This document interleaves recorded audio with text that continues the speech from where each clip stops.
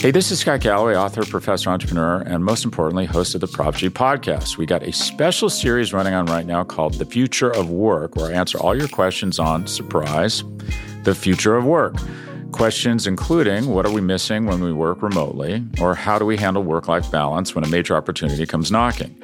From the provocative to the technical, we're offering insights you won't want to miss. So tune in to The Future of Work, a Prop G Pod special sponsored by Canva. You can find it on the Prop G Pod wherever you get your podcasts.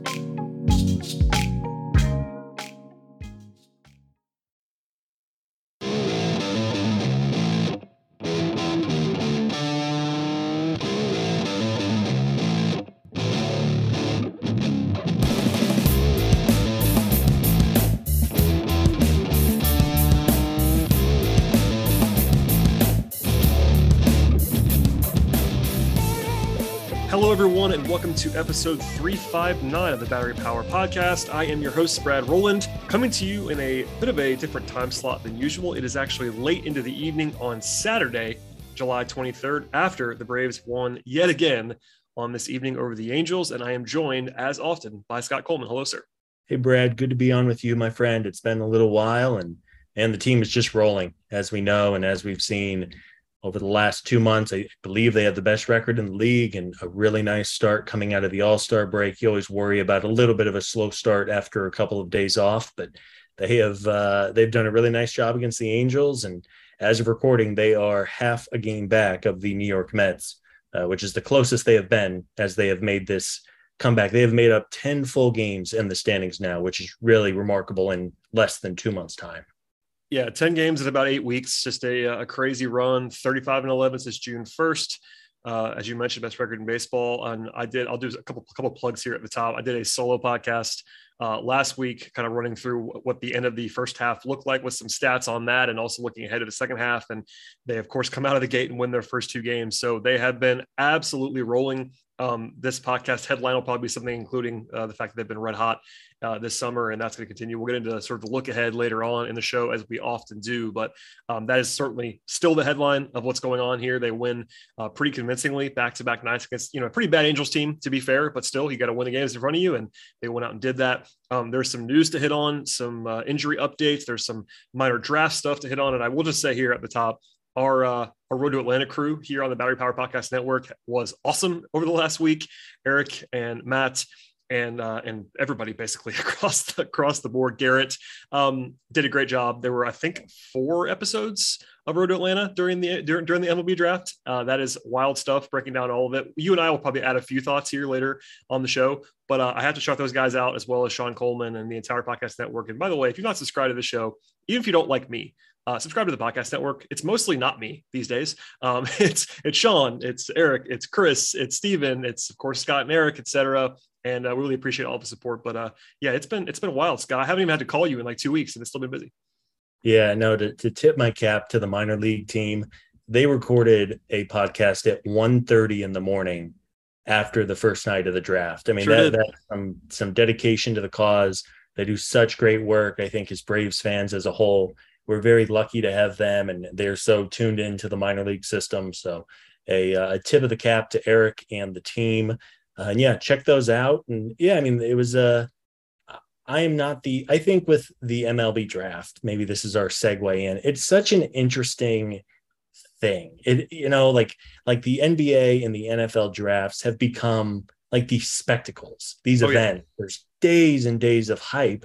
And naturally it's because people at home have watched these guys for 1 to 4 years on college football Saturdays or in, March Madness or whatever it may be. And then you have the baseball draft where unless you are, a player on a high profile team that maybe makes a run to the College World Series or just follow college baseball closely. And I just don't think there's not as big of a fan base for it. It's just such an interesting, different dynamic from all the other professional sports. And, with the draft, it really is the ultimate wait and see how these guys pan out. Inevitably, there's a kid who was taken in the middle rounds that's going to end up being really good.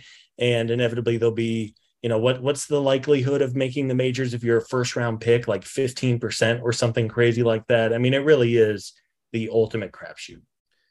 Yeah, and clearly you and I are not the experts on the baseball draft. The Braves did a little bit different of approach this time around. They made the Drew Waters trade and then went high school arms this time around, which is a little bit of a departure what they've done in recent years. They also spent a very large bonus on their 7th round pick, which broke over the weekend. As part of that, part of the strategy, part of what makes it almost difficult to follow is that you have this bonus pool system now where like it really is a strategy rather than just picking the best guy. And, in the NFL draft or basketball draft, you just take the best player in a lot of ways, or at least the guy you think is the best player. In baseball, it really isn't always that way. Like a lot of the better talents don't go in the first round because they slide for money reasons or whatever. It's a very complicated thing. And you and I know enough to be dangerous, let's say, but this is why we rely on the folks that know this stuff much better than we do, but we can tell you the names and stuff like that. I do have to ask you, Scott, before we move on from the draft, I did a little bit of a mini rant on this on the solo podcast, but for anybody that did not listen to that, I kind of did my little spiel on how much I hate the schedule, the way that baseball has been doing this. I particularly focused on the Futures game, which took place on a Saturday in the middle of live MLB action. There was a full slate of games happening at the same time. So if you like your team, you're going to watch your team, not the Futures game. It's just like a terrible marketing. It's also on Peacock, which nobody has.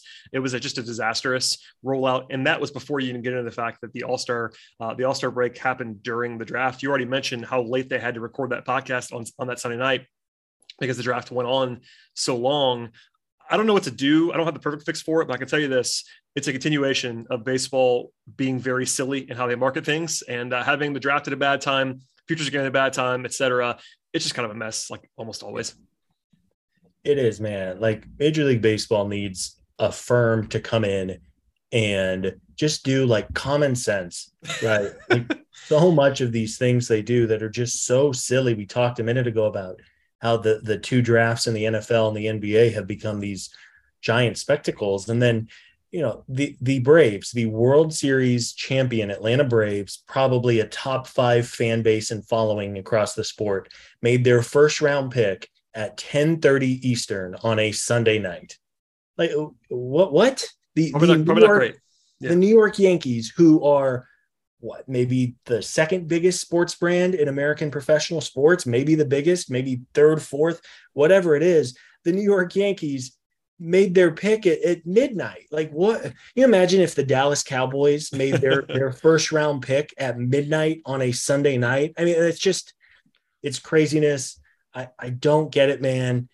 If you're a diehard, I think you follow, I'm guessing Major League Baseball wants the exclusive slot on ESPN on Sunday night, but like, if nobody's watching, what good is an exclusive slot, right? Like, you have the exclusive slot at 10:30 in the morning on a Tuesday. Well, no one's watching television at 10:30 in the morning on Tuesdays. I don't know, man. It's just one of those things. We want the game to be successful. We love baseball. We're diehard baseball fans, but I just, going past midnight on a Sunday into Monday morning for your draft really is just odd.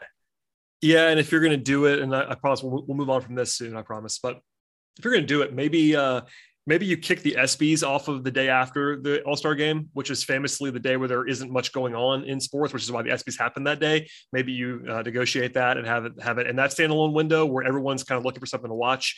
I don't know. It's a mess. I wouldn't like having the draft in that slot regardless. There is an ongoing debate, even in the industry, about like when the draft should be. Teams don't like this either necessarily, from what I heard from people that are kind of more plugged in than I am. Like, no one seems to love the All-Star break draft crossover. So I don't know if it needs to be later or earlier or after the World Series or whatever it's going to be. But needless to say, it was another example of baseball doing a silly thing from a marketing standpoint, which is obviously we are huge Rob Manfred guys on this show, as people all certainly know. I know you are, Scott. I know I am. We love How Rob. many more days till he retires? Anybody? I don't know. There should be a countdown of some sort. Okay. Anyway, beyond that, there was some Braves-centric injury update / news stuff to hit on before we get to the games of the last couple of days. One more encouraging update is Kirby Yates is beginning his rehab. It's almost like, in fact, I've kind of been keen on Kirby Yates for a while because I've always liked him, but I feel like the fan base like almost forgets that he exists for obvious reasons. He's not been on the team before, but he was that flyer signing. They spent some real money on him for the future, but this is a guy who was formerly like a top 5 closer in baseball over a 2-year span, but he is now pitching his way back into shape. He's going to pitch again on Sunday. in Mississippi. Battery Power's Grant McCauley actually spoke to Yates, I believe it was today on Saturday, and said that he's been feeling good after his first 2 outings. I don't want to go crazy here, but Kirby Yates' upside is very clear.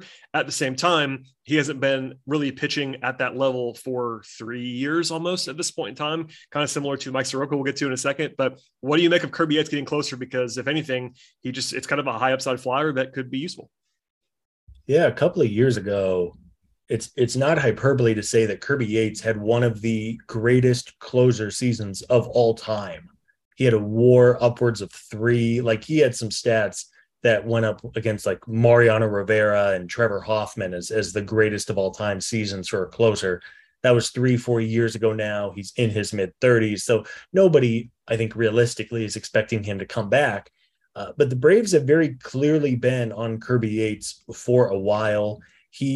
I believe it was reported that he had reached an agreement with Atlanta prior to the 2021 season last year. It was. And it fell through because of a physical, some concern over his elbow. And it was real money. I think it was like a 1-year deal for $8 million plus an option. It fell through because of medical concerns. He ultimately signed with Toronto for less money. I think the first week of spring training, his elbow blew out and he had to have Tommy John. So we're talking about a guy who's a little bit older, but the way this bullpen is built right now with the crazy amount of depth that it has, you're not asking Kirby Yates to come in and be a lights out closer. Like the bullpen fate does not rely on Kirby Yates at all. Quite honestly, he's probably going to be the 6th or 7th man out of that bullpen. It's a good situation to be in. It is. We always joke, but it's like making a trade at the deadline without having to make a trade. Assuming his elbow is fine and he keeps coming all the way back and doesn't run into any roadblocks. But if Kirby Yates is even a shell of the guy he was a couple of years ago out in San Diego, it's just going to be yet another weapon for this bullpen, which has been statistically, it's pretty clearly, if not the best overall. It's at minimum top 3. Yeah, a couple numbers here to throw at everybody. In fact, as of today, which is updated for today's games, the Braves do lead all of Major League Baseball, not just the National League, all of MLB in bullpen Fangraphs WAR right now. They are number 1. That is pretty impressive on its own. You bring back Kirby Yates, and that's potentially, again, there's some risk there. He may not be anything, but just to back you up on what you said about his historic season, in 2019, these are his numbers, and they are out of a video game, basically. He threw 60 2/3 innings. He had 101 strikeouts. So that's 15 per 9. That's obviously a ridiculous number. 13 walks. So 101 strikeouts, 13 walks. That's a wild ratio. He had a 1.19 ERA that season. A 1.30 FIP, which is also ridiculous. Like, you can't fake being as good as he was that year. Again, that's a long time ago. He is 35 years old. But you mentioned the contract that he signed, that he was sort of agreed to 2 years ago. The Braves did sign him to a multi-year deal. So even if he's not back helping them this year, they gave him a 2-year contract. And you might remember this now.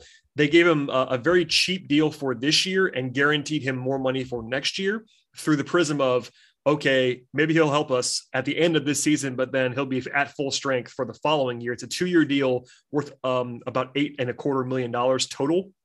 And most of that money is next year's money, but it's basically like they're hoping he's going to be the guy for next year that will help them as sort of a more like a high leverage guy. But for this year, this is a former all-star that could be ready to pitch for them in the next few weeks. Yeah. So pretty interesting addition that's getting closer, if nothing else. It is. Yeah. And I'm glad you mentioned the way his contract was structured. I think you take anything you get from him in 2022 as gravy, especially knowing that he is signed for next year. You're going to lose Will Smith. Kenley Jansen will be a free agent. So you're going to have some high leverage vacancies in the bullpen next year. But yeah, man, if you can get anything out of Kirby Yates, he has a nasty changeup. When he is right, his changeup just dips off the plate and hitters have no chance against it. I think it was rated as one of the most valuable pitches in the entire league during that aforementioned 2019. If Kirby Yates is anything good, and again, we're not asking him to close out the 9th, even the 8th or the 7th for the most part. I do think this bullpen, we're going to talk about the trade deadline. I do think this bullpen needs another power right-handed arm. We'll see if Kirby Yates can be that guy or if the front office brings in somebody else at the deadline. But ultimately, I think it's a nice benefit to have to get him for 2 months, and then having him for next year as well should be nice. Yes, we will leave that there for now. A couple more injury updates that are less promising in some respects. There is no update on Ozzy Albies from Brian Snitker as of Friday. Not a huge surprise, but his foot fracture happened, about 6 weeks ago at this point. It does not seem like he's going to be ready to go when he's eligible to return from the 60-day IL. That is not a huge surprise. We talked about it at the time. Like, you should never assume that a guy's going to come back immediately off the 60-day when he's eligible to. We'll get into this at the deadline portion of this podcast, but the Braves are a little weak at second base for obvious reasons. When you lose an all-star caliber player, you're going to be weak at that spot. And if he's not going to be ready, and I'm sure they have no reason to tell us that right now, if they are concerned at all that he might not be ready for the playoffs, let's just say, then they may want to invest somewhere else. RC has been a little bit better the last few days, but he was pretty rough for the last few weeks of the first half, and Cano has been kind of a non-factor as well. So we'll see what they do there, but obviously all eyes on Ozzy when he comes back, but I don't think it's going to be anytime in the next few weeks. No, and I don't know what to make of it. The front office and SNIT have been pretty quiet as far as updates. I mean, that they, even when the surgery happened, there was no immediate estimated return. So maybe they honestly don't know. But again, we're 10 days out from the trade deadline. And I think internally, I hope they know internally more than they're saying, because otherwise they're in trouble in terms of like projecting, Oh, for sure. And they have, again, about a week and a half left to see how he is progressing.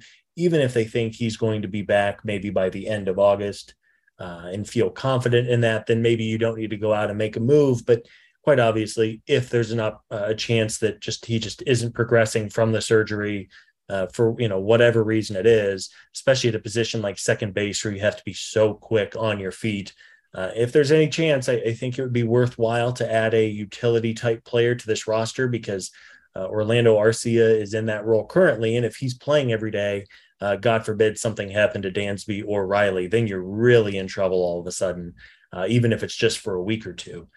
So yeah, we'll ultimately have to see where the front office is. I think we'll probably get a better idea of Ozzy's long-term prognosis before the deadline, or I guess I should say right after the deadline, whether they make a move or not. Yep. But yeah, I was hoping that it would be a true 60-day injury and he would be ready to roll at the time of. If he needs a little more time, it's certainly not the end of the world. You just want him to have enough time in September or even late August to be ready for the playoffs whenever those games begin. Yeah, and because of how long he'll be out, he'll probably need a week plus of rehab as well to come back and be ready to go. So keep that all in mind. And yeah, it's almost like they're going to tell us more about his prognosis with their action or non-action, rather than actually using their words on Ozzy. We'll see. But that's something to circle coming up into August.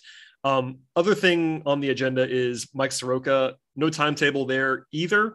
Bowman asked Brian Snitker, if he should be viewed as a long shot with regard to Soroka, and Snit basically gave him like sort of a non-answer.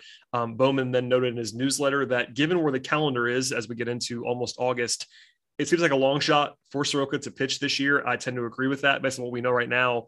And he's not pitched at all in the majors since August 3rd of 2020. So that's about 2 years, but essentially that was a very brief time. And you pointed this out, like he's not really pitched in any regular fashion for 3 years almost, which is it's a long time. We kind of knew Soroka was going to be, at least we did, and try to tell people this and warn people about this. Like you couldn't have too high expectations about him for this year, but if he misses the entire season again, like it's not necessarily the greatest thing in the world. Maybe they're just being super cautious and hoping for next year, because we kind of stressed that too. Like 2023 was more realistic for him to be like a full-time guy again. But I thought he might be back by August, September, and it didn't seem like that's probably going to be the case. No, and it's a shame because look, man, like every Braves fan on the planet is rooting for this kid. Like the double Achilles tear, that's a freak accident that only so many people on the entire planet have had, let alone baseball players. As Mark Bowman pointed out, we're in the final week of July now. He's going to need essentially an entire spring training worth of starts in the minor league. So even if he started it this week, and it does not sound like he is anywhere close, even if he realistically needed 6 weeks in the minors, you're looking at Labor Day for him to come back. He has not faced big leaguers consistently for 3 years. Like I think it's just a calendar. the calendar's working against him. It would be nice, I think, for the mental hurdle for Mike to be, if he's physically able to do it, for him to get back on a big league mound, even if for, an inning or two in a low leverage situation. It might be good for his kind of off-season mental state that he's not thinking about his return for 6 months. But yeah, I know some folks have been holding out hope for Mike to come back this year, and I guess it's not impossible, but I have a hard time seeing him only, having really 2 months now until the end of the year. He would have to ramp up very quickly and then be placed in some high stress situations in a pennant race, and then potentially the postseason. It sucks, but I just don't see it. Yeah, I tend to trust Bowman on this one. And also, like, you laid out great there. I mean, he's going to need to really ramp up in a way that, again, he's not pitched in so long. Plus, he's a starting pitcher. Like, it just takes time. Maybe if they wanted to have him for a bullpen role, it'd be a little bit more realistic. But do you want to gear him up to do that? I'm not really sure what you want to do there. That's not necessarily the kind of guy he's always been either. Like, even just beyond like the logistics of it, his stuff is not really like bullpen stuff. He's more like he's built to be a starter in a lot of different ways with his offerings. So I don't know. I think that it'd be fun to see him pitch. I think they are going to be careful with him. It's worth noting that he's going to be arbitration eligible again next year. Beyond just the rooting for him aspect, which I think I totally agree with of what you said, they probably would like to know more about him in terms of like whether they are going to pay him for next year. Like, there was at least a question about this year, whether they were going to tender Soroka. They ended up doing that, and he's making some real money this year. In theory, it'd be a little bit more money next year. That's not like an absolute given that they're going to do that. So more information would be better. We'll see, but not necessarily the greatest update in the world to not give an update basically here into late July and into early August. I don't know. That's kind of all we have on the news front. Obviously, we'll get into some game action stuff in a moment and some standing stuff and trade deadline stuff. But before we do all of that, a word from our sponsors on today's show. Hey, this is Scott Galloway, author, professor, entrepreneur, and most importantly, host of the Prop G podcast. We got a special series running on right now called The Future of Work, where I answer all your questions on, surprise, the future of work. Questions including, what are we missing when we work remotely? Or how do we handle work-life balance when a major opportunity comes knocking? From the provocative to the technical, we're offering insights you won't want to miss. So tune in to The Future of Work, a Prop G Pod special sponsored by Canva. You can find it on the Prop G Pod wherever you get your podcasts. The longest field goal ever attempted is 76 yards. The longest field goal ever missed? Also 76 yards. Why bring this up? Because knowing your limits matters, both when you're kicking a field goal and when you gamble. Betting more than you're comfortable with is like trying a 70-yard field goal. It probably won't go well. So set a limit when you gamble and stick to it. Want more helpful tips like this? Go to keepitfunohio.com for games, quizzes, and lots of ways to keep your gambling from getting out of hand. All right, Scott, let's knock out the two baseball games that have happened over the last week, because it's the All-Star break, and then now it's a Saturday night podcast, rarely here at like 11 p.m. Eastern. 2 wins. They scored 7 runs in both games. Friday night's game was interesting in that Shohei Ohtani, who is an absolute freak alien, was just dominating the Braves, as he does to almost everyone, for 6 innings, and then he just kind of came unglued. In the 7th, gave up a walk and a home run to Matt Olson, who has been really good lately, and then a bunch of singles, and then Arcia kind of broke it open with a home run, his first in a long while. I have no take on Ohtani other than he's just incredibly awesome. The Ohtani fake trades have been all the rage. I know you've seen these, I'm sure, on Twitter in the last few days. I guess maybe second only to Juan Soto fake trades that have been happening, because he's actually more on the market at this point. But A, it was fun to see Ohtani pitch against the Braves in Atlanta for the first time in his career. B, he is really, really good at baseball. And C, the Braves beat him, which was nice to see. And Charlie Morton outdueled him, I guess, which was nice. Yeah, if you didn't have an opportunity to be at Truist on Friday night and the stadium was packed and rocking, but if you haven't had an opportunity to see Shohei Ohtani in person, he is incredible. Like, it's not hyperbole. He's doing things that nobody since Babe Ruth has done. He's built like an NFL alpha wide receiver, And then he goes out and throws 6 nearly touchless innings. Like the Braves were just flailing away at the invisible ball until the things came apart in the 7th. And then Saturday night, he hits a home run. Like the kid is incredible. I have a friend who actually used to work in the Angels front office. He's also a really good guy too, which is always nice to hear, like a good human being. I think we like to root for those kinds of players. But yeah, anytime you're going up against Shohei when he had his A1 stuff early on, you get a win. And as you said, Charlie Morton he's been really, really good after that kind of slow and frankly just weird start to the year. He wasn't great. He wasn't terrible. There was some bad luck involved. Seems like even last night he hit a couple of batters with pitches. It seemed like he does that every single start now with this curveball. It's been an odd year for Morton, but he pitched really well. And anytime you can open up the second half with the win against Shohei is certainly good for business.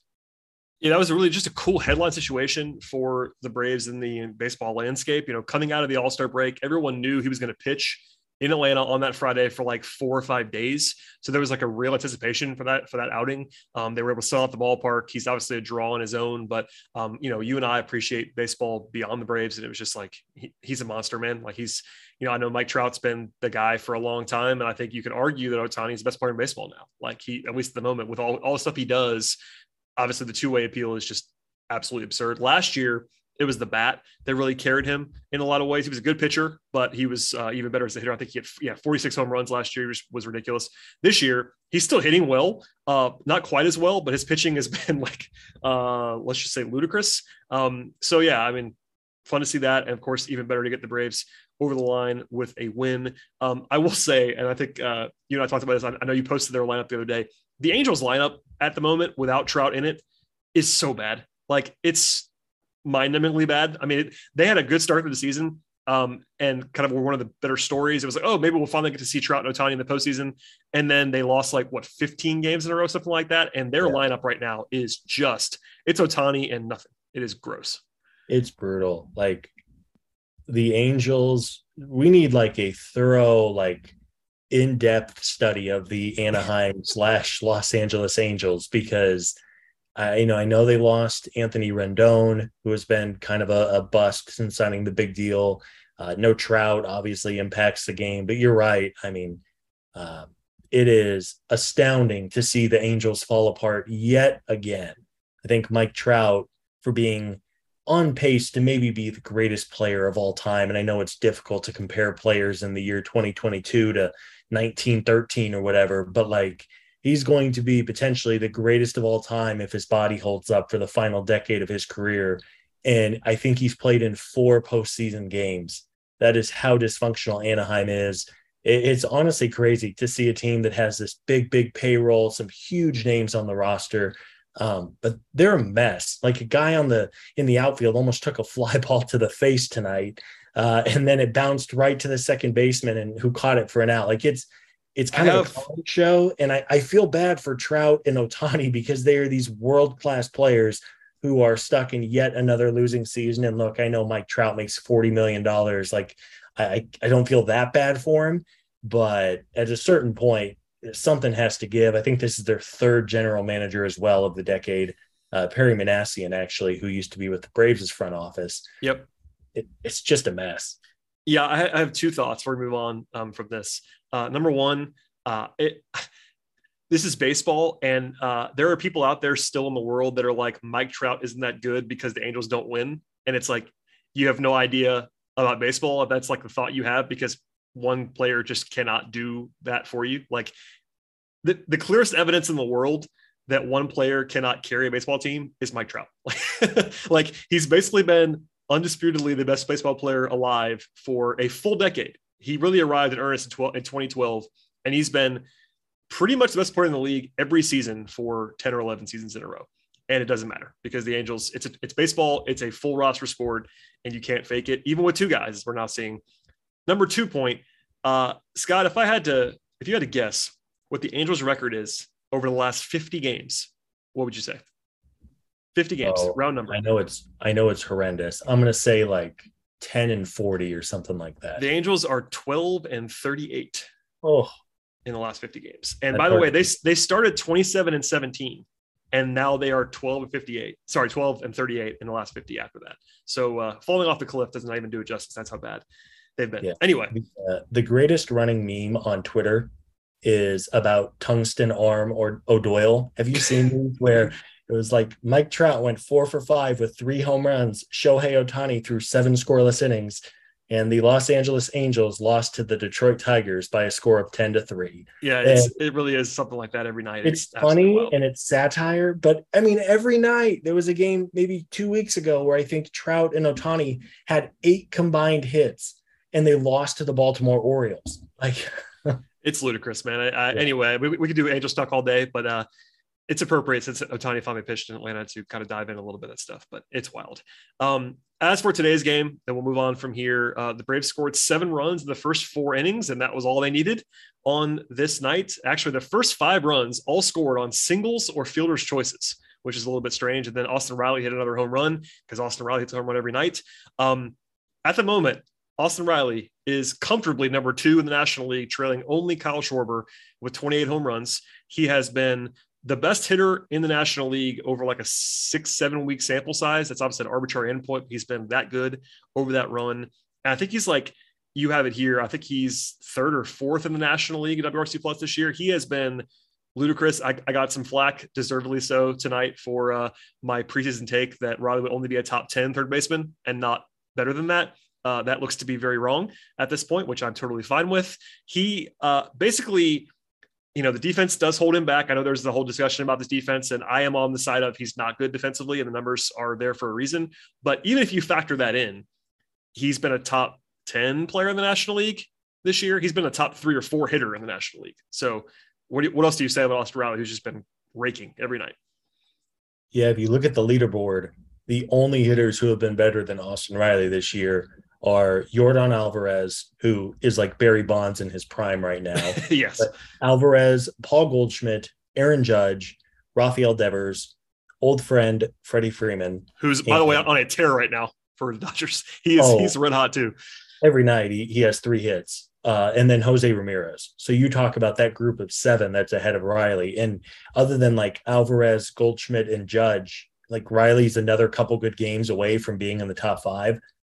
He is, I mean, I tweeted this on Saturday night, watching him develop, emerge, transform into one of the best hitters on the planet.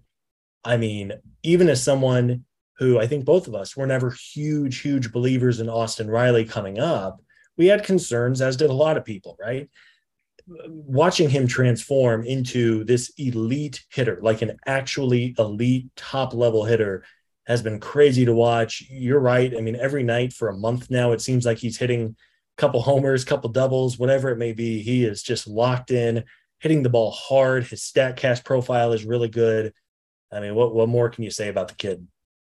Yeah, he has like a 300 ISO. Like, he just mashes. I mean, the only thing he doesn't really do at an elite level is get on base. And even then, it's strongly above average for the climate that we're in. He has like a 350-ish OBP. That's still good, plus the power. So yeah, he's just been wild. And anyway, that was the tackle on story. They actually didn't need, quote unquote, that home run to win the game tonight because they won 7-2. But he's been crazy. Kyle Wright was good again. Your guy, Kyle Wright, 2 runs over 6 innings.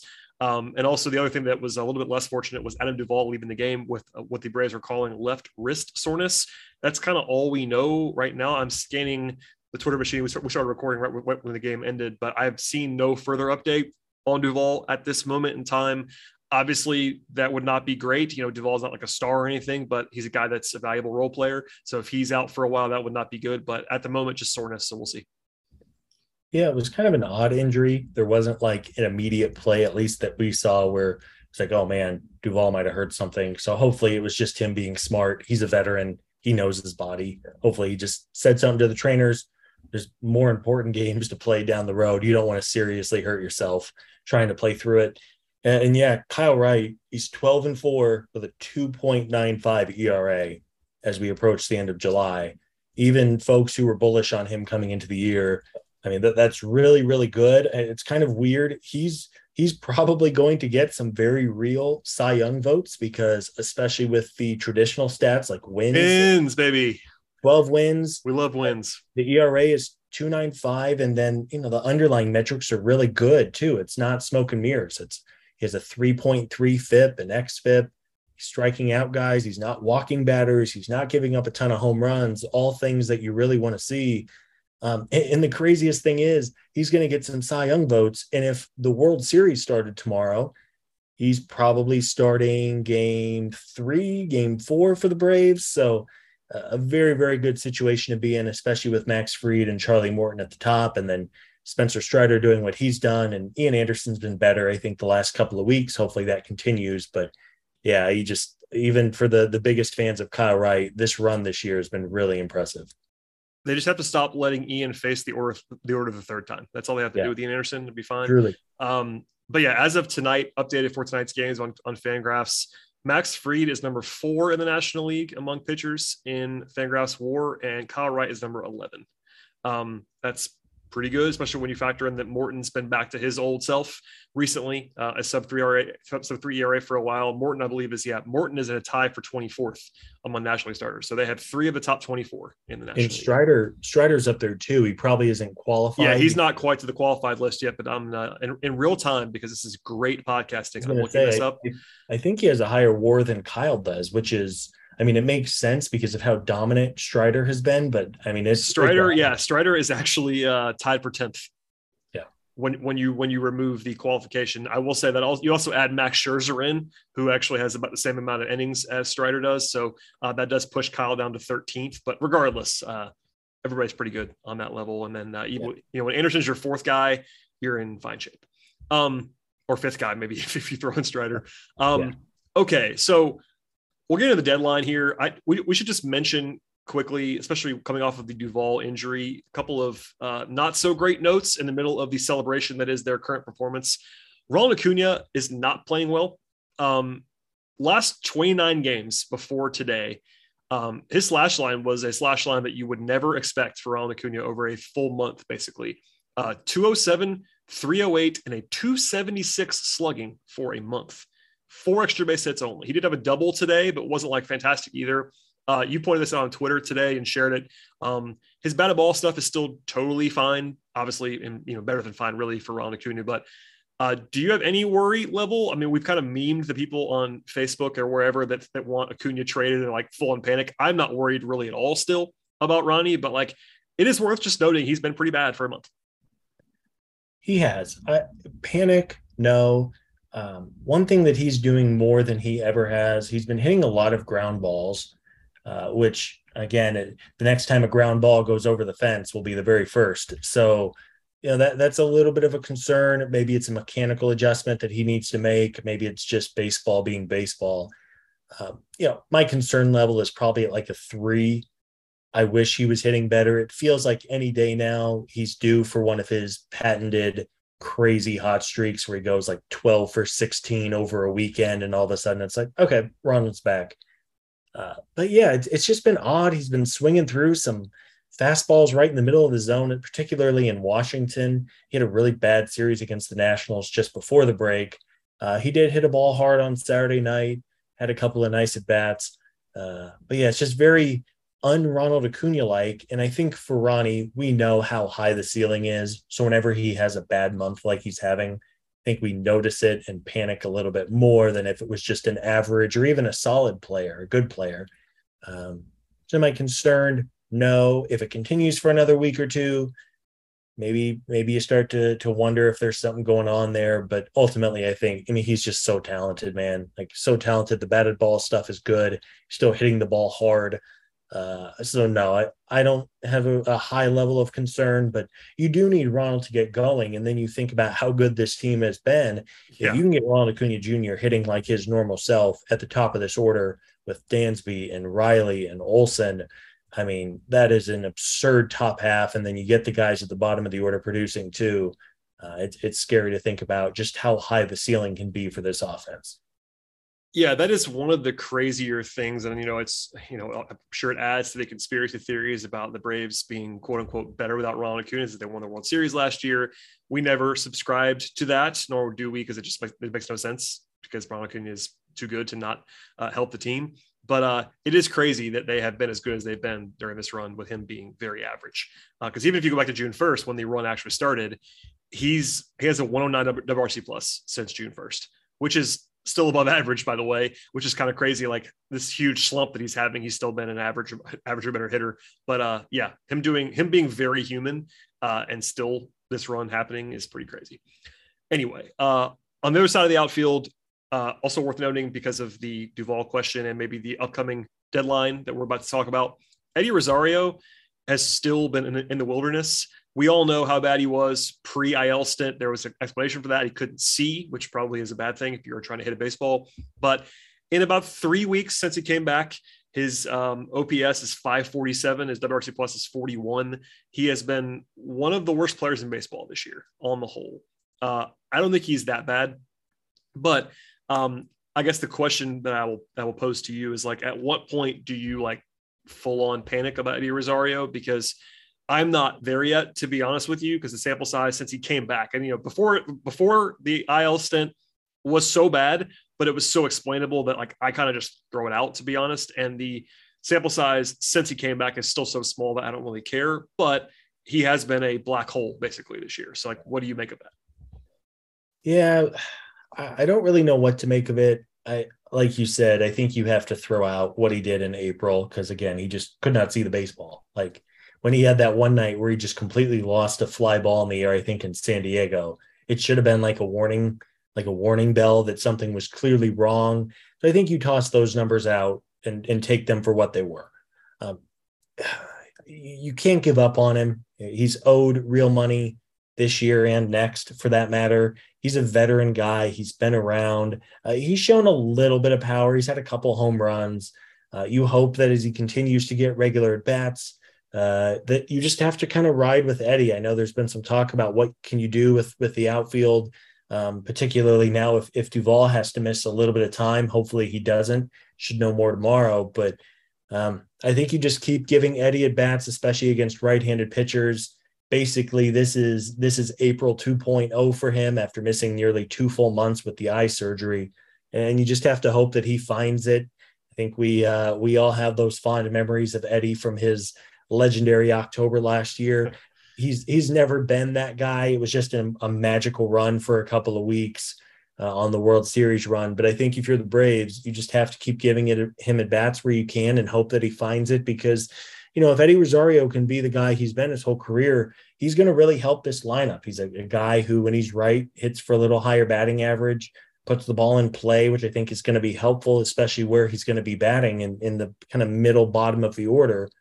But yeah, it has not been a kind season overall for Eddie. Yeah, and I know we talked about this a lot when they signed him, and even when we were talking about whether they would sign him, but over a 5-year period, this includes last season and the 4 years before that, he had a 799 OPS, which was a 112 OPS plus. So he was an above average hitter over a 5-year period. It was mostly power based. He had a 484 slugging. Never been the greatest walks guy, but always hits for average. Like you said, 278 average over 5 years. That's what you're hoping for. Even a step down from that would be a totally productive player in the role that he's going to be in. We tried to say this a lot in the offseason, that he was not going to be the same guy he was in the playoffs. He was that guy was, or even just in the regular season for Atlanta last year, he had a 903 OPS in the regular season. That was never happening either. But if you could just get him to be even a functional, solid half of a platoon would be enough to justify what you're paying him. Would that be a huge bargain at $9 million a year? No. But given the world that you're in with Michael Harris in center every day and Ronald Acuna in right every day, if you could just put Rosario and Duvall together in left field, that's kind of all you need in life at the moment if you're the Braves. Of course, the question becomes if Duvall is banged up at all with the wrist, and if Rosario is bad, then you're not comfortable with that spot. But there is a little bit of depth there. As a bridge, though, we can talk about the deadline a little bit. We're still 10 days away. The deadline is a little bit later this year. It's August 2nd at 6 p.m. So again, almost exactly 10 days away from right now. They have a couple of, let's just say this. The Braves are not a team that has like hugely glaring needs, which is a nice place to be. We will certainly acknowledge that now. Oftentimes you will see a spot where a team, even a contender, has like a very obvious, red flashing light need. And the Braves don't really have one. I mean, they have some mild things that would be nice, but at the same time, they have, it's more like preferences to be tuning stuff up rather than like last year. We knew the outfield was a catastrophe and they had to fix it, for just as one example. This year, they have some spots, but like I don't feel like they have to do anything. Like with a capital H, have to. What do you think as like a broad strokes before we dive into some positions? Yeah, I think it's a situation of how greedy do you want to be, but at the same time, knowing that there really just aren't a ton of flexible spots on this 26-man roster. Everybody is looking for pitching help this time of year. We have talked for a couple of weeks, and even with how well the especially the big four in the rotation are going, I think adding a starting pitcher would be wise. Give everybody a little bit of a breather. Could shift some guys into a different kind of a role in the postseason should it come to it. The bullpen, I would love to add a power arm. We'll see if I think Kirby Yates might have something to do with that. And then, as we kind of talked about on this podcast, knowing where Ozzie Albies is with his recovery is going to play a big factor in whether or not they add an infielder. And then Adam Duvall, his injury, he jammed his wrist. We still don't know the severity of it. We'll probably know by the time most of you are listening to this podcast. Hopefully it's nothing too serious. Yep. But really, I think we'll have a better idea over the next week of those injury progressions. But anytime you can add to a team, especially with the new way of the trade deadline, right? As of 6 p.m. Eastern on August 2nd, the Braves' roster is the Braves' roster. So you need to do the very best that you can to have as much depth as possible, because there's no more waiver trade deadline as there was for years and years. I mean, the Braves roster, or 40-man or organizational roster, whatever you want to call it, is set as of 10 days from now. And you want to try to prevent any kind of injury that comes up or, drop in performance. You want to be able to adjust as best as you can, especially when you're trying to win a division and then make another deep run. Yeah, and you saw you gave the update on Duvall there. With that's all Snit said, but that was as we're recording here, they basically said that he jammed on the wall. So we'll see on that. But yeah, I totally agree. It's Anthopoulos works under the radar. Usually, famously last year they pulled off a bunch of smaller deals over the course of a week, which kind of begins like right now, almost this time of year. And this is a team that does not need to make a big swing move. Last year, famously, they gave up very little to overhaul their entire outfield. And let's just acknowledge this now.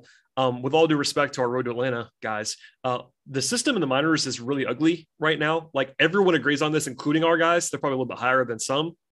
But the Braves have conservatively a bottom 5 farm right now.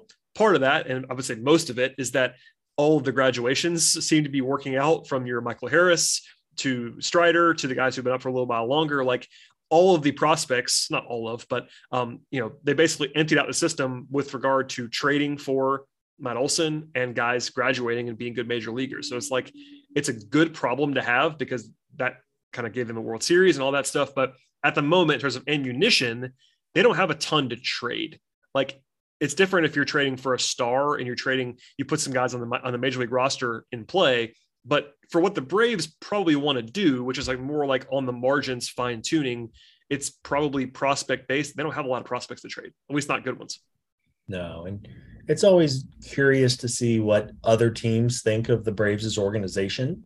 The depth in the system right now, and you're absolutely right. It's not a great group as a whole, which is to be expected. You also haven't been able to really sign international free agents for 4 years because of the absurd punishment that MLB gave the organization.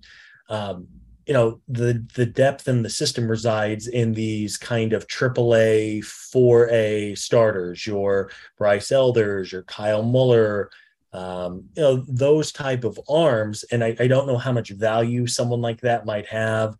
Vaughn Grissom is tearing it up now in AA. You probably don't want to let him go, especially with some questions you have long-term on the infield.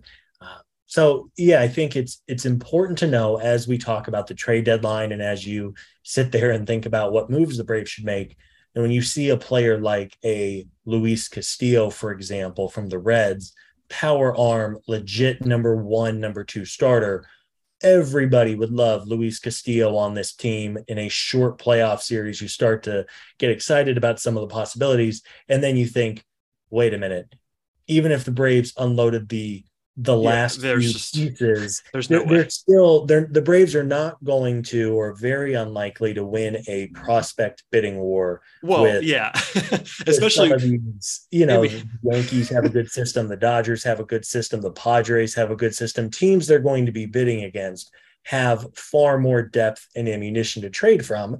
And that's fine. As we said, there's no issue with that. It's just the reality of the trade deadline. Yeah. And here's the other thing about that is, like, I know part of the deal with being a fan of any team is that you want your team to make a deal that is beneficial to your team. And most fake trades from Braves fans do not give up enough for whatever player. That's just the reality of the situation. But, like, if you call on Luis Castillo right now, you know who the Reds are going to ask for? Michael Harris or Spencer Strider, like somebody that's on your team already, like, because there's nobody in the minors that's going to scream at them. And I'm glad you said the thing you said at the end there is, like, guys like that really you're going to have a bidding war. Like, it's not going to be a one-team situation. That's why last year, famously, the Braves worked on the margins and found guys who were not up for bidding wars, and they traded very little for those players. So no matter what happens, I will be fairly surprised if they do a deal for someone who is, like, truly in high demand.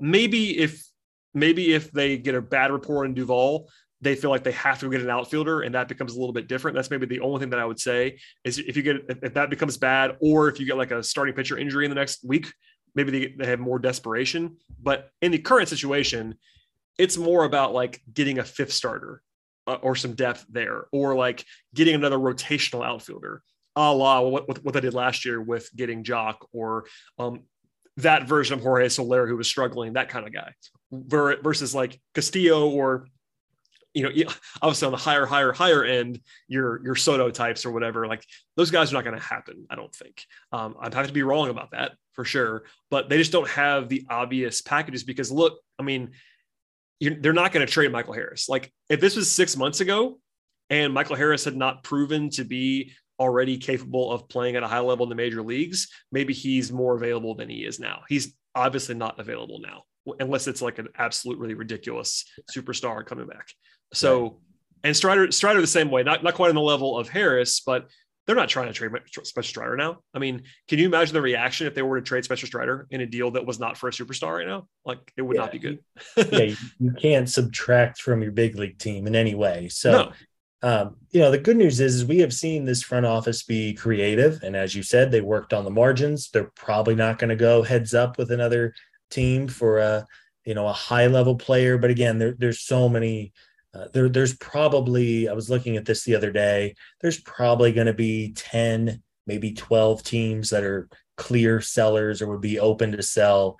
But that means you have potentially as many as 18 or 20 teams who are looking to add, particularly with the expanded wild card. So as we kind of dig into, I guess, position by position or section of the roster by section of the roster, again, I think we should lower expectations, right? Like, again, nobody really expects the Braves to go out and get a Juan Soto. They just don't have the pieces, and nor should they be expected. I mean, they do have them if they wanted to go crazy, but they're not going to do that. You know what I mean? Like, anybody on that level of Soto, Ohtani, or whatever, like, starts with Michael Harris. Like, he's in the deal regardless, plus a lot more. And that they're not going to do that. So yeah, I'm with you. I think people, honestly, this is a pretty convenient time to talk about this because all you have to do is point to last year when they won the World Series and traded very little and got guys who were like very marginal players that happened to just work out perfectly for them. They cut lightning in a bottle. That you can't expect that to happen, but that is part of the deal here.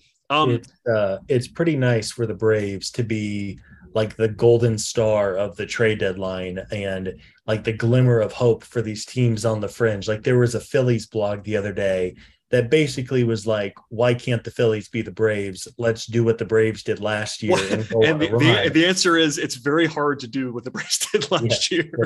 They have to be very, and honestly, we can be honest and say there was some luck involved with all of those guys turning out well. Like, it's still crazy in retrospect. You got to get a little lucky to win one of those. You sure do. That's part of the deal, especially in baseball when the best team doesn't always win. Anyway, so starting pitching, we talked about. I know you have a guy that you want to call your shot on, so go ahead and do that. And we'll just we talked about it in sort of a circle, but they don't. It won't be a guy that's going to blow you away, regardless. But you've set her on a name, Scott. So who's the name you want? I need the drum roll to play, please. Get the intern. My bold prediction is Noah Syndergaard, and for famous former Met, which would be great as well. Oh, I'm sure he would love to get to Atlanta. You told Noah he could get out of Anaheim and come to Atlanta and square off with the Mets, especially the way Steve Cohen was tweeting about him and all this stuff. But no, I think Noah Syndergaard, he may not be the first name that comes to mind. He's been fine this year, a 4 ERA, a 4.05 FIP. He doesn't strike out guys the way that I think folks remember him doing with the Mets, but this is the reason why I think he could be a fit. We just talked about how the Braves don't have the prospects, or likely don't want to give up the prospects to go get a Frankie Montas or a Luis Castillo. Syndergaard's owed $9 million the rest of the way. He signed a 1-year deal for $22 million. So he's a free agent. He's not on the books. I would take the power arm. And you look at what the Braves targeted last year at the deadline. None of the 4 outfielders they acquired were having great years statistically, but the common thread, at least Rosario really hadn't played much, but with the other 3, they were hitting the baseball hard. Yep. And all things equal, in October, in a postseason matchup, or even in September, when you're trying to get that first round bye, which I think is really going to be important as the top 2 seeds, I will take power pitching 10 days out of 10. Syndergaard may not be the guy that he was pre-Tommy John, but he would be. I'm going to call my shot. I'll say he comes to the Braves. I think it's interesting that he's not pitching this weekend in Atlanta too. It kind of caught my eye a little bit. Maybe it's just a coincidence, but for me, you could acquire him. You would allow Max Fried and Morton and Strider. I know the Braves, we should probably mention, the Braves have said publicly they're not going to limit Spencer Strider's innings. I think that's baloney. I don't think they're going to let him ride it out the whole way. They're going to want to limit him because they're going to need him in September and October, especially. So I will say they swing a money dump type deal for Noah Syndergaard. There's familiarity with the front offices as well. So give me Syndergaard, call my shot now, July 23rd, almost July 24th. I will say he is my pick for the Braves. Yeah, I kind of dig it. And I think that we'll probably hear from somebody that just says, look, why would the Braves do this? They already have 5 starters. And you kind of get into it then with Strider. And this goes without saying, I think, but you just can't have too much pitching. It's just what it is. Like, on the flip side, you only need less than 5 starters in the actual playoffs, but depth is something that every team is going to want, particularly when you have a guy like Strider who has the innings concerns. And margin of error wise, like there's no one else in the system that's proven anything at this point. Like, think about this. If you had an injury, let's say in the next few weeks, who is going to have those starts for the Braves? Tucker Davidson, Kyle Muller, like those guys are not blowing anybody away at this point. So like having a little bit of insurance, and listen, I'll just say this, like cross your fingers, all that stuff. If you get to the playoffs, Strider's probably in your bullpen anyway, if we're being candid. Like, generally speaking, teams are not using 5 starters in the playoffs. And as much as Strider has been better than Ian Anderson this year, I have a feeling they would go with Ian Anderson as a starter and not Spencer Strider in a playoff series. So, and also Strider's stuff plays famously in the bullpen if they needed it. He was in the bullpen this year. So like, there's some creativity there as well. And Syndergaard's not going to blow you away, but he'd be a good ad for sure. It's all part of the equation. And as we said a few minutes ago, as of 6 p.m. Eastern on August 2nd. Exactly. You cannot add anybody. And God forbid, I'm knocking on wood, but say that we're a week before the playoffs and Max Fried develops a blister and Charlie Morton sprains an ankle. I mean, all of a sudden you're in panic mode. Aren't you going to wish you had a little more starting pitching depth? The answer is yes. Every team that's contending is having this exact same conversation, the same thought process. Maybe it won't be Syndergaard, but regardless, I would really, really like to see them add a starting pitcher. You can also then limit innings. Kyle Wright is also going through his first full big league season. He's a different guy than Strider, but it's worth noting that this is for the first time ever, he's going through a full year. You're going to need Kyle going well in September and October. So this is, again, it's a situation. Everybody's looking for more pitching this time of year, but if you can add an impact arm of any kind and not have to give up prospects, and the Braves have the money, let's be clear, they have plenty of money right now. Yeah, their attendance has been through the roof. For the record, I know you're not local, Scott, but I can tell you that they are drawing like crazy in the aftermath of the World Series win. So they have some extra money. Yeah, the money printer has not stopped for like a full year now. It's constantly flowing. So I know, again, I've thrown out some starting pitching things, and folks have said, well, they have 5 starters. What are you talking about? No, I listen, I dig what you're saying. And even, I know you acknowledged it, but even if they go a little bit lower profile than Syndergaard, I kind of expect them to add a starter of some kind, whether it be a cheap, more of like a throw-in option that maybe doesn't have the same kind of upside as Syndergaard, but like it will mildly surprise me in 10 days if they don't have another starter in the organization that wasn't here already, like of some repute. Again, it may be less high profile than Syndergaard, who was like a former, legitimate ace with the Mets, and he isn't that guy anymore anyway. But like, even if it's somebody that's like a throw in from the Pirates, that's like just started some time, like they'll get some. I think they're going to add somebody that can throw starting level innings if they had to. Just my guess. Yeah, I would agree with that. Yeah. So other than that, like second base, we talked about being a potential if they are concerned about Ozzie. A couple names to throw out there: Brandon Drury, Joey Wendell would be some interesting names that have been thrown around a little bit, not necessarily in rumors, but just some logical guys who could be available. And look, it really comes down to, as we talked about earlier, what their projection is for Ozzie, because if they are confident that Ozzie is going to be able to play on, let's just say, September 1st or something like that, then they probably don't have to go out and get a second baseman. But if there is any concern that Ozzie might miss into September or even beyond that, I have a hard time thinking that a World Series contender is going to try to go out and only roll with Arcia and Robinson Cano in his current form. That just would surprise me. And listen, I like the Cano move in terms of like the zero risk move that it was, but like he's not looking fantastic. So like, and Arcia, famously, I don't think that much of, but he's totally fine as your utility guy, even for someone that me is not a huge believer. But like, as you said earlier, like he's your utility guy, and he's currently playing every single day for the most part, unless they have to try to play Cano, I don't know. We'll see. But I think that it comes down to Ozzie, but they could certainly go somewhere at second base. I think to put a bow on second base, you just hope that Ozzie's foot is recovering. He's a young guy. Historically, it's been a 2-ish month injury and recovery time. Everybody's going to heal differently. But yeah, ultimately, I think, if there's an opportunity to add a legitimate guy, a Brandon Drury, for example, who's having a really good year, granted, probably half the teams in the league are interested in a Brandon Drury type, again, because of the depth and his versatility. And it may not be a Drury, but somebody. But yeah, I think the front office will know more over the next week as well with Ozzie's recovery, and we all want him back, but it would not be the worst thing to add some insurance. And if there's any doubt about Albies not being able to be back, then you almost have to go out and add somebody.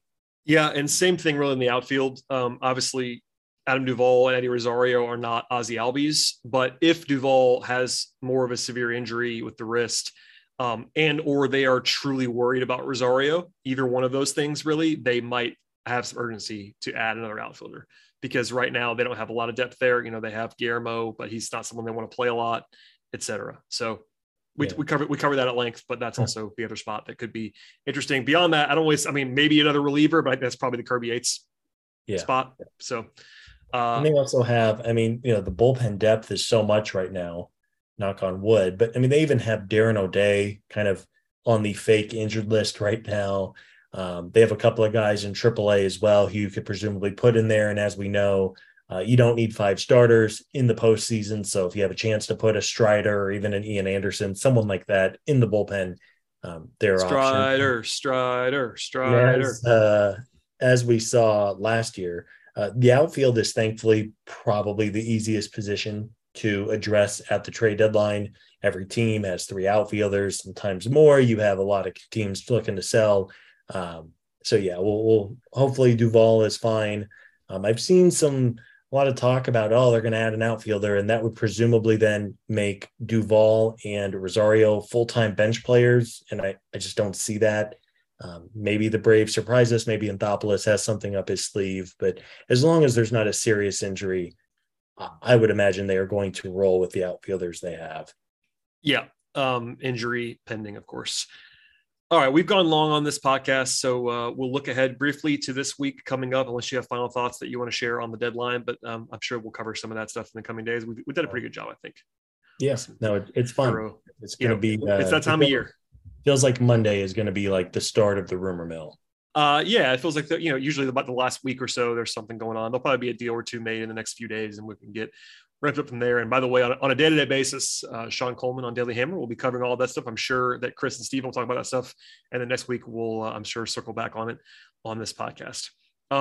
As noted at the beginning of the show, the Braves are now within a half game. Yes, a half game of the New York Mets. As of Saturday, July 23rd, late evening into the morning on Sunday. They play again Sunday against the Angels. The Braves have already clinched the series win, but they could sweep them with a win. It's Ian Anderson against Detmers for the Angels. The Braves are favored in that game as I look at the Vegas odds right now, but obviously that's not a given by any means, but they certainly could win and sweep the Angels, who they are obviously better than, as discussed earlier today. And then after that, they go to Philly for 3. And the Phillies actually lost their first 2 games post break. They had been playing very, very well before the All-Star break. But that's an interesting series. The Phillies are pretty good. You're facing Aaron Nola in that run. Aaron Nola, by the way, is a top 5 starter in the National League right now in terms of his value this year. He's been awesome. So that's a kind of a challenging series on the road. And then off on Thursday before they play at home against your Arizona Diamondbacks, Scott, who are not good at baseball. So that's a little bit easier series at home at the end of the week. Funny enough, you look at the Braves season, how it turned around on June 1st, which was that final game in Arizona. I think the Diamondbacks were like 500 going into that series, and they've been like Angels level bad since that series. They're not horrible. They're better than they have been in recent years. But yeah, it's an important week.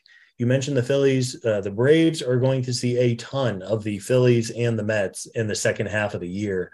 I don't want to necessarily say that the outcome and the standings will be determined by who plays better in those handful of series between those 3 teams. But, it's going to be a challenge. Anytime you go to Citizens Bank Park, things can get a little weird there with that smaller yard. And as you said, you're going to get Max Fried and Spencer Strider and then Charlie Morton. So you have your big 3 going, or at least 3 of your 4 big arms. And then you hopefully take advantage of a bad Diamondbacks team. Maybe Arizona will even unload a couple guys before the series begins, which would only make things easier before the deadline. But yeah, 6 games ahead. Hopefully they close out on Sunday against the Angels. Sundays have been weirdly like painful for the Braves all year. Yeah. Even going into the break, they had that stinker against the Nationals where like they had their AAA players hitting home runs off Spencer Strider. Like that was frustrating, but nonetheless, hopefully another good week and keep the good vibes rolling. Yeah, and a couple notes on the schedule.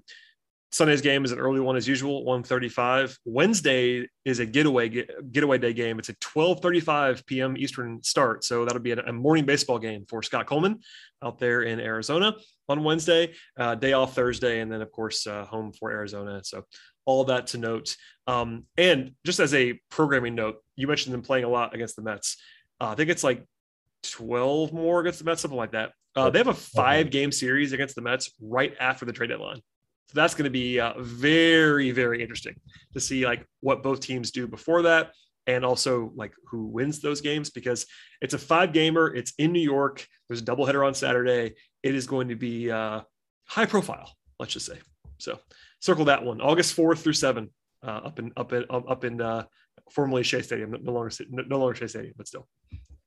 Yeah, Citi Field. Haven't been Citi Field. Looks Never been there. nice. Driven by it. Never been inside. So there you go. It's kind of out there in the middle of nowhere. It kind of, it's not down the street. Despite being right next to the biggest city or whatever. Despite being in New York. Yeah. All right, Scott. Well, thank you for all the time on this Saturday. You were accommodating me because I am traveling on Sunday, which is why this podcast is happening late on Saturday. It's about to be midnight Eastern. So I am, of course, on coffee and adrenaline at this point. But thank you for joining me, my friend. Anything to plug? I don't know if you've been writing recently, but we've been writing a lot. When I say we, I don't mean me, but the site has been producing lots of content at batterypower.com, but please plug anything you'd like. Yeah, be sure to check out the site over the next week and a half or two, or really just in general, but especially as trade deadline season ramps up. If it is out there, you will be assured that we will be writing about it. Keep an eye on the draft tracker as well. There's a pretty cool article that's residing on the front page of batterypower.com, keeping track of players who have signed, whether they're above slot, below slot, all of those good things. And yeah, it's a fun time of year. You get the trade deadline, you get the second half of the year firmly now. I think, what do we have, like 65, 70 games left to go. It's going to be fun. This is a really, really good Braves team, a team that's just firing on all cylinders and some big games on the horizon. So thank you everybody for tuning in, and should have plenty of good stuff to talk and write about over the next couple of months. Absolutely. The Braves at this recording are 58-38, a heck of a run over about 8 weeks. And we covered that in detail on this show, but there'll be more to come. One more plug on the podcast network. We have 4 shows operating in unison. We have this show, the flagship Battery Power podcast, usually some combination of myself, Scott, and Eric Cole. Then we have the Daily Hammer with Sean Coleman, which is a more of a bite-sized show, 4 or 5 times a week. We have a newly developed podcast with Stephen and Chris Willis on this feed, more of a big picture, kind of a 1 or 2 topic kind of show. And then we have the minor league side with Road to Atlanta guys, Eric, Garrett, etc. We are covering it all for you in the same place. So please subscribe to the podcast on Apple or Spotify or Stitcher. Wherever you like to listen to podcasts, we should be there. If we're not there, let me know that. I will get it rectified for you. Leave 5-star ratings and reviews, all that fun stuff as well. Thanks to Scott for joining me as always. See you all next time.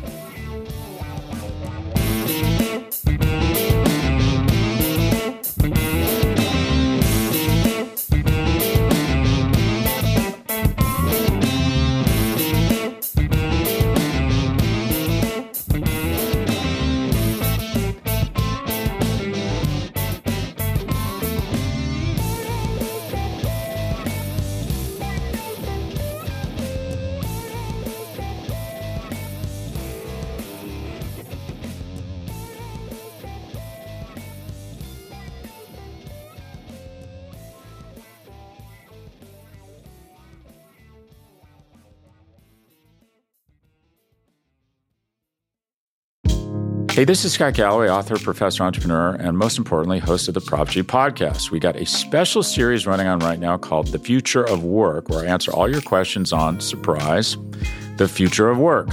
Questions including, what are we missing when we work remotely? Or how do we handle work-life balance when a major opportunity comes knocking?